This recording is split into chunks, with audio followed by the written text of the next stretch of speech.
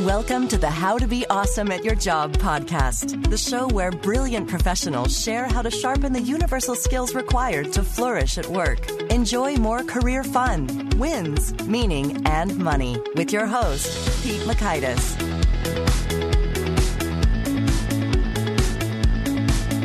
Hello, thanks so much for joining us here on episode 62 of How to Be Awesome at Your Job. And I'm once again excited to share with you a very cool guest. It's Dr. Michelle Reyna, and she is going to be talking about trust building. So if there's a little bit of a gossiping or back talking showing up in your workplace organization, you're going to learn just how dangerous that is and what can be done about it. So you're going to learn 1, the 3 key components that define a relationship of trust. 2, what trusting and untrusting behaviors look like in practice.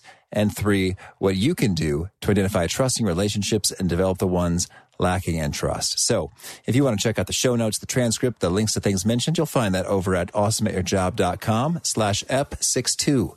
Or if you just like those takeaways faster, sign up for the Gold Nugget email list over at awesomeatyourjob.com, where you'll receive those summary insights from Dr. Michelle Reyna and the other 61 guests and every guest to come in a handy email you can read in under 2 minutes. So here's a quick bit about Michelle. Dr. Michelle Reyna and Dr. Dennis Reyna are the co-founders of the Reyna Trust Building Institute, are leading authorities on helping leaders build, rebuild, and sustain trust to produce business results. Over the last 17 years, their research and consulting practice has supported such organizations as American Express, Boeing, Johnson & Johnson, Microsoft, Toyota, Walt Disney World, U.S. Army Chaplaincy, U.S. Department of Education, Johns Hopkins Medical Center, Harvard and Yale Universities, and many, many others. Their best-selling work, Trust and Betrayal in the Workplace, won the 2007 Nautilus Book Award and the 2008 Axiom Book Award. Rebuilding Trust in the Workplace was awarded the 2011 Axiom Book Award. Here's Michelle. Michelle, thanks so much for being here on the How to Be Awesome at Your Job podcast. Hi, Pete. Thanks so much for having me. Well, I'd love to hear maybe if you could start us off, get us a little bit warmed up by sharing, when it comes to this trust building stuff, maybe a real life example so we know what you're saying when you talk about trust of maybe how a team was in a maybe not so great place and how you intervened and what happened to that team afterwards. Sure.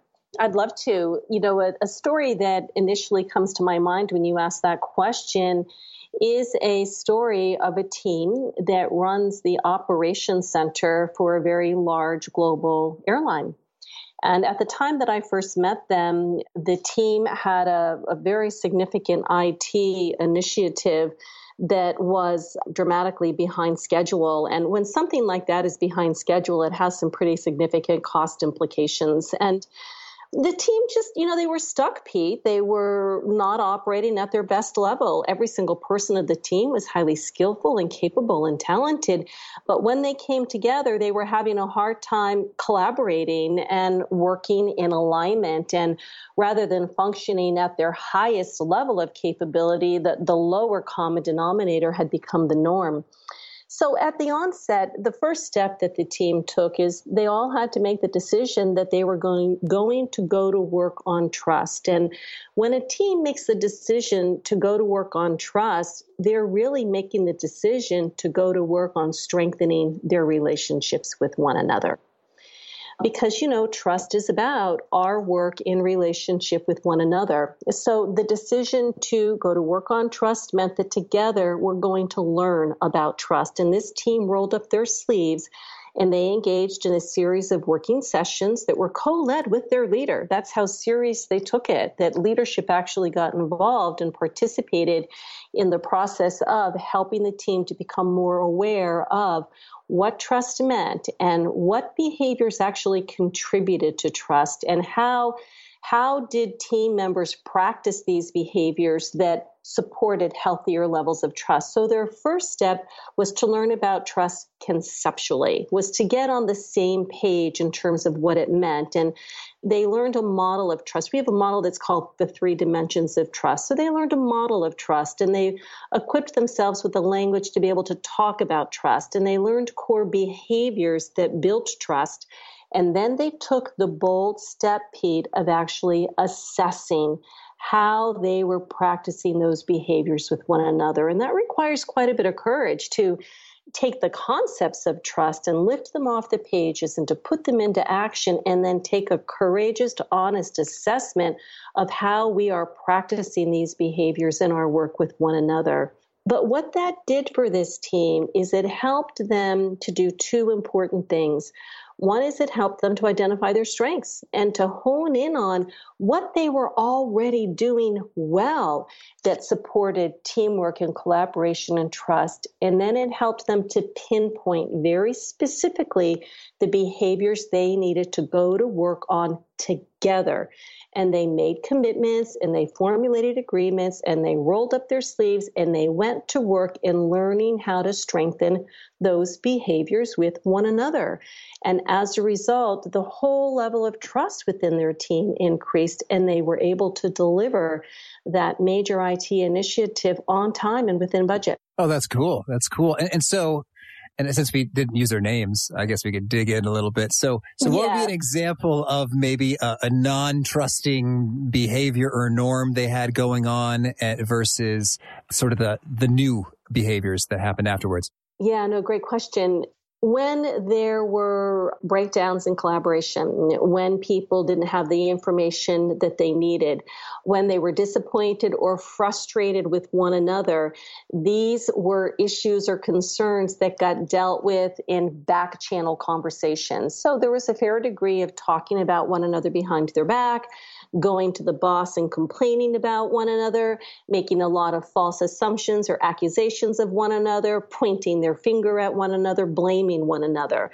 And what began to turn around is when there were breakdowns or there was disappointment or letdown or frustrations, team members made an agreement and a commitment to learn how to go to one another directly and to put their issues on the table in front of one another and to learn how to work those through and use feedback as a tool, not as a weapon to make each other wrong, not as a weapon to judge or criticize one another, but feedback as a tool to support one another to grow and develop. So the area of feedback in the area of working through frustrations and disappointments together was one specific area that they went to work on. Oh, cool. Thank you.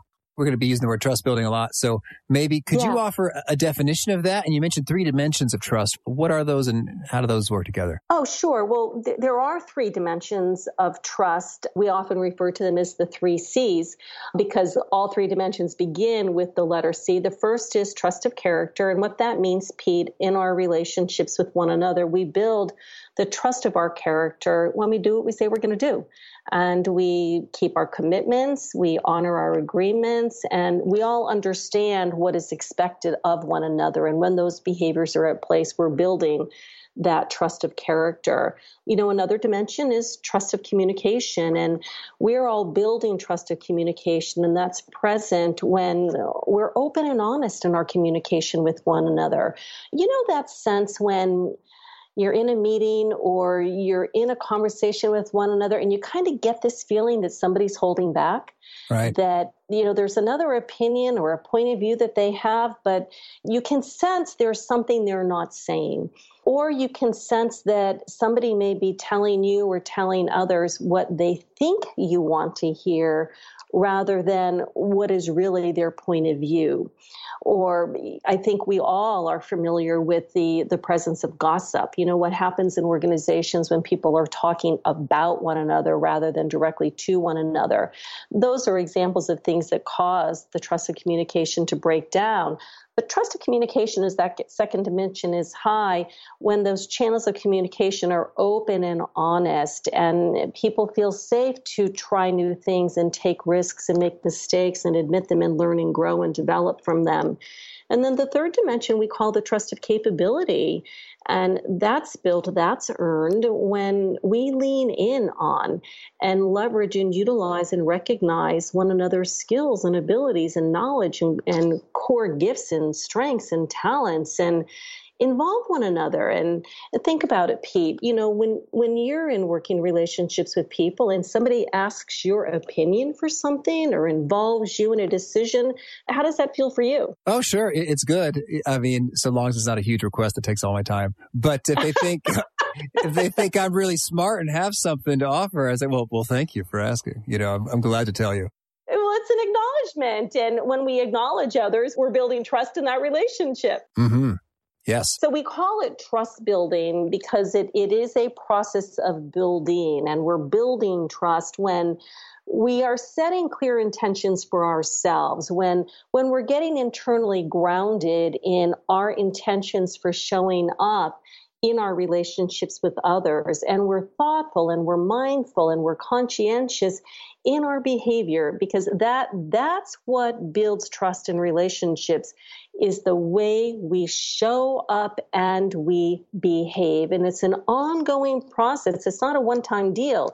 We're building trust day to day in all of our interactions with the people that we work with. And by the way, those that we live with, because it's trust building in all facets of our lives. And it's one of the things that actually brings me the greatest amount of joy and satisfaction in my work with people is when they say to me that what they've learned about trust building has helped and supported them in their relationships at home as much as with their relationships at work. Oh, that is good. Thank you.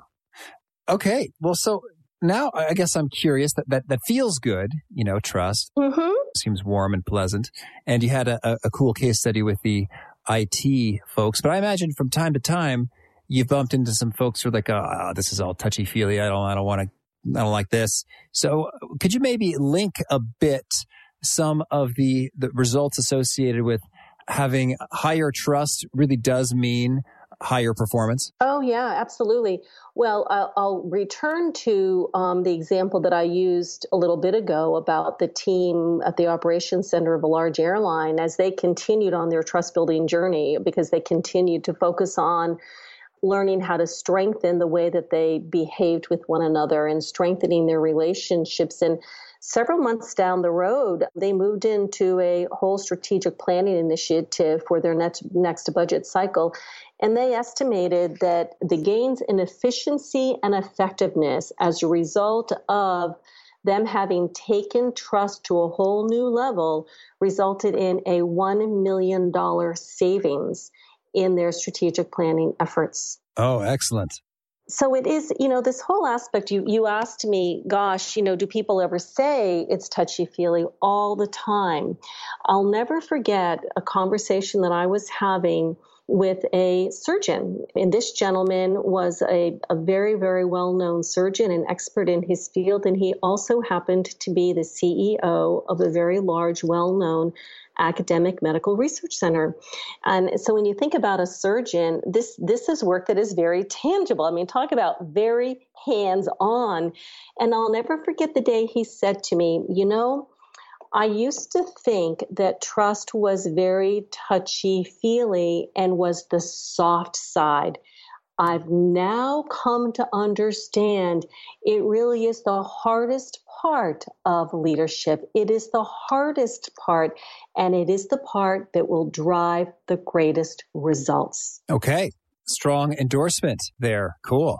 And I think I'm recalling, so Jocelyn Davis back in episode 7 did some work with the Forum Corporation, and they kind of determined that in fact, organizations who want to sort of go fast in terms of get a lot of stuff done and produce a lot of output really did have high trust and had to invest in getting there first. Is there more kind of research or data along those lines that you're well familiar with? Yeah, absolutely. And there's specific examples and additional, results that I can offer. It is about how does trust create greater efficiency and speed and effectiveness, and also how it supports the health of the culture in supporting change and transition. So as an example, there was a manufacturing plant that we began working with, and this was a manufacturing plant that was part of a 12-plant network. And when we began working with them, their production volumes were below standards. They had talented people and they had a committed workforce, but they were not aligned and on purpose, and their volumes were below standard. The leadership team, and eventually engaged all members within this very large plant. They went to work on strengthening their relationships and building trust and connecting trust building to, expectations and performance and standards and how they worked together. And to make a very long story short, a year and a half later, Pete, they had moved from the lowest producer in that 12-plant network to the number one producer in that 12-plant network. And it's an example of what happens when trust is present. Everybody rises to their highest level. There's that jazz, there's that vibe, there's that can-do attitude that just produces very significant results. And when trust is vulnerable or broken, that lowest common denominator becomes the norm. Everything becomes harder and results do suffer. Mm-hmm. Okay, understood. So I guess I'd love to hear maybe some additional clarity in terms of what maybe some acid tests or ways we can see, okay, do we have trust here? Do we have no trust here? Do we have a medium amount of trust here? So you have some assessments. Can you tell us, what are some telltale signs or indicators? You said something about gossip. You said something about feedback. What are some of the others? It's very interesting. I just had a conversation before this conversation with you. I just had a conference call. And one of the things that the leaders on this call were talking about as kind of an acid test indicator that there may be some work to do, it's about how do people deal with disappointment? How do people deal with expectations that are not met? Do we tend to assume the worst? Do we tend to jump to the conclusion? When we're quick to assume the worst or move into judging or blaming or finger pointing, that's a sign that trust is vulnerable. When people are withholding information, are not highly responsive to one another, it's a sign that trust is vulnerable. When mistakes are made, what happens when a mistake is made? I remember working with an organization where the CEO had asked us to help him understand why their R&D efforts were behind schedule and so sluggish when he had this talented group of people. So how is that possible? That we have these amazing people that are so knowledgeable, but our R&D efforts are sluggish. Well, in that organization, when people tried new things and made a mistake, they felt that they were looked down upon. So when we don't feel it's safe for us to make some mistakes, or we don't feel it's safe for us to be human and to misstep from time to time, that's an acid test that trust is not present. Because when trust is present and we make mistakes, we catch one another. We back one another up. We help each other learn and grow and benefit from those mistakes. Another acid test is, that whole aspect of who are we looking out for?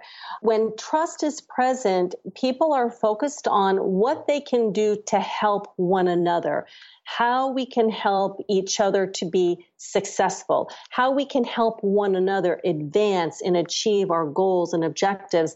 When trust isn't as present, people are more focused on themselves. They tend to be a bit more self-serving, and they may be carrying and holding their own agenda. And there's a bit more of that attitude or that stance of what's in it for me versus what can I do to be in it with you and for you. Gotcha. Thank you. Sometimes it's very subtle, Pete. Sometimes it's not so subtle, but there's an energy and a feel and a vibe when trust is present. And there's a different energy and tone and a vibe when it's not. And so I'd like to hear if some folks are listening, they're thinking, I recognize some of the not trusting indicators there in my environment, in my workplace.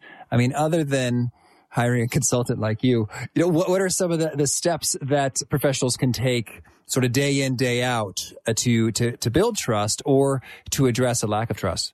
Well, I think that the first step is that we can all tune into ourselves. The first step is we can all tune into our own outlook, our own attitude. So as a specific example, quite often any of us can be waiting for another person to take the first step. We might be looking for how another person may show up, what actions they may take, what comments they may behave, and we may be considering, gosh, can I trust them? So the first step we can take is to tune into ourselves and to consider and to know that trust actually begins with each and every one of us. Trust begins with me. Trust begins with you. So it begins with our attitude, our outlook, our beliefs, and our own behavior. So the first step is to grow in our own awareness and to reflect on our own behavior and to consider and honestly check in with ourselves. How is my behavior aligned with trust building? How am I managing my agreements when I commit to something and I'm not able to deliver? How do I respond? Do I pick up the phone and call the individual and say, hey, I got thrown a curveball and I'm behind schedule and I know I promised to get this to you by 5 o'clock and I'm having a hard time making that. Can we renegotiate? How honest are we in terms of expectations and what others are expecting of us and what they can expect from us. So there is that aspect of how it begins with us, Pete, and our own awareness and our own behavior. So that's the first place that I would encourage people to go.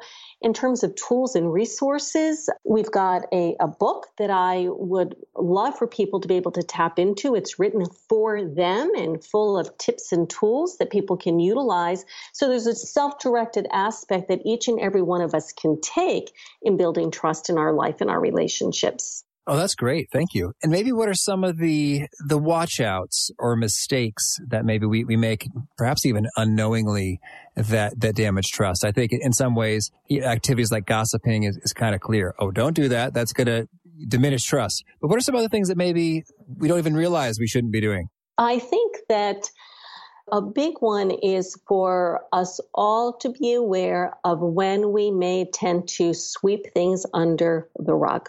So you've heard me mention a couple of times the word agreements, and you've heard me mention expectations, and you've heard me talk about decisions. Those are just a few of the behaviors. You've heard me talk about feedback.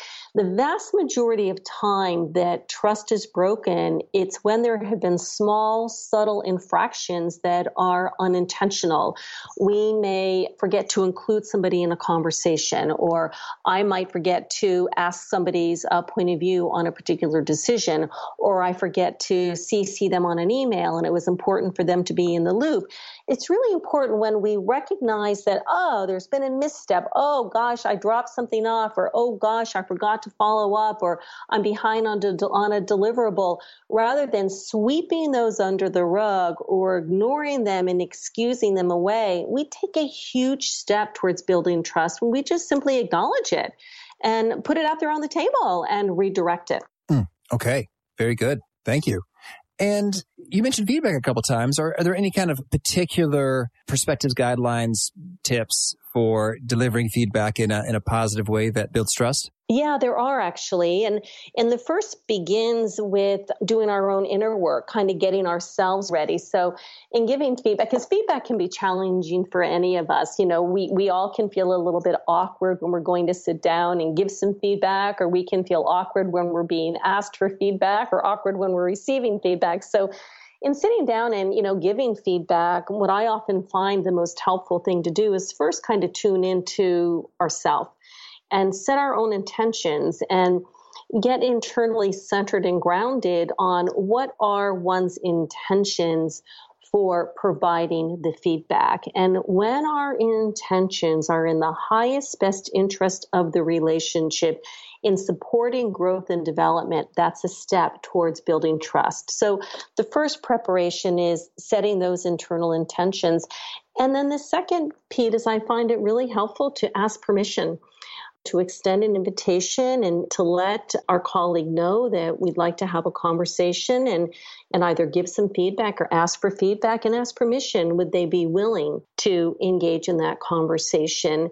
And then to create a time and a place, a time that works for both parties and a place, a spatial environment that's conducive for the conversation, that has some privacy and supports the kind of conversation that's going to unfold. And that's a space that may be identified by both parties. And then as the conversation unfolds, I find it helpful to set the context, and to further establish why we've invited that individual into this conversation and what we're looking for, and to acknowledge that individual and to share what is appreciated about that relationship, and then to surface what the issue or the challenge is and the struggle is in a way that can be very specific and provide a specific situation, so that it's putting out there on the table what the strain is and what the struggle is, and then to identify that as an opportunity that we can work on together and invite this person to brainstorm potential solutions that the two of us can work through together. Okay, good deal. Thank you. Well, anything else? Oh, go ahead. And Pete, I find it always in feedback. So in giving feedback, again, there's that setting the intentions, asking permission, setting the context, and talking about what the issue and the struggle is and what's hard. There's also, I don't want to lose sight of that piece of acknowledging what works well in the relationship and what one appreciates about the relationship. So there's looking at it from both sides. We're not just focusing on the problem or the struggle or the deficit.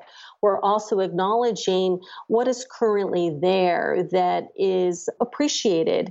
And in closing a feedback conversation, there's always the gratitude and the capturing of what has been understood and learned and gleaned, and the extension of appreciation. Cool. Well, then, is there anything else you want to make sure that you put out there before we kind of shift gears and go into the fast faves? Oh, I think that trust is such a cornerstone of relationships, and it's something that we all need and we all want. And I have this fundamental belief that we all deserve it. And when it's present, we all know it. And when it's absent, we all know it. And the last I just want to offer is that it does require work, Pete. It's not something we can ever take for granted. It's something we always need to keep front and center and work on as part of our approach to life and our approach to relationships with other people. Okay. Thank you. You're welcome. Well, then, could you share with us perhaps a favorite quote? I can. This is actually a Persian proverb that I love. And it's, when it is dark enough, you can see the stars. Oh, that is fun. And how about a favorite study or piece of research or experiment? There's a recent study that my own company has just completed that I'm finding myself really glued to. And what we've identified are, 3 key behaviors that are most needed for teams and leaders to practice, particularly during periods of change and transition. And they're the behaviors that are least practiced. So what we most need are what we are least getting. So I'm finding myself really steeped in that piece of research. Okay. Could you share with us those 3 quick bullets? What are they we should do? Oh, sure. Well, the one is when there has been a breakdown or a disappointment or a breach of trust, that we need to talk directly with one another about it rather than everybody else. And when there are issues or concerns, that the team members are surfacing them directly. Those are huge. When there's an incident of betrayal, a breakdown of trust, how do we respond and where do we go? And the second is issues and concerns. And the third, you and I have touched on during this call, is feedback. And the whole aspect of addressing betrayal and breakdowns of trust and surfacing issues and concerns and utilizing feedback as a constructive tool for growth and development, those are very powerful behaviors that, when they are present, build trust and help to manage change and deepen engagement. And yet at the same time, Pete, these are the behaviors that in our study with over 120 teams and over 500 leaders are the least practiced. I see. Oh, well, thank you.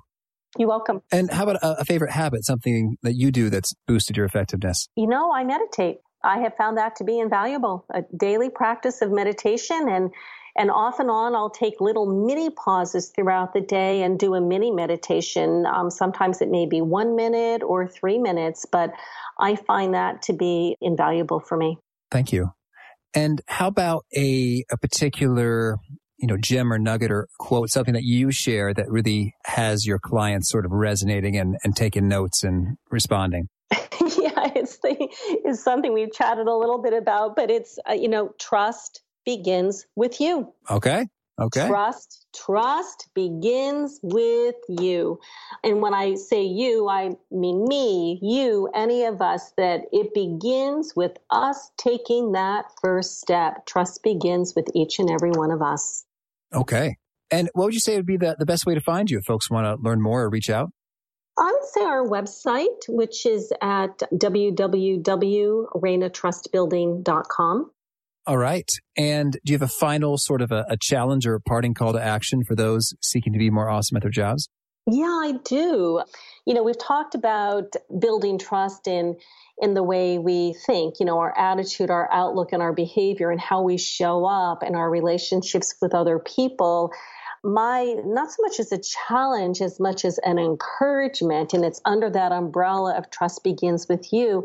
I would really like to encourage those who are listening to our conversation to trust in themselves.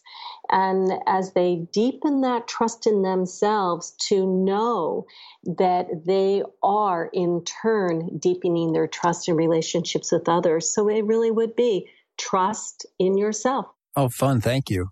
Oh, Michelle, thanks so much for this. This has been really interesting and eye-opening. And I think that a lot of folks are going to kind of recognize, a little bit of room for improvement in their teams. And this could make a world of difference. So really appreciate it. Well, thank you, Pete. I appreciate being with you.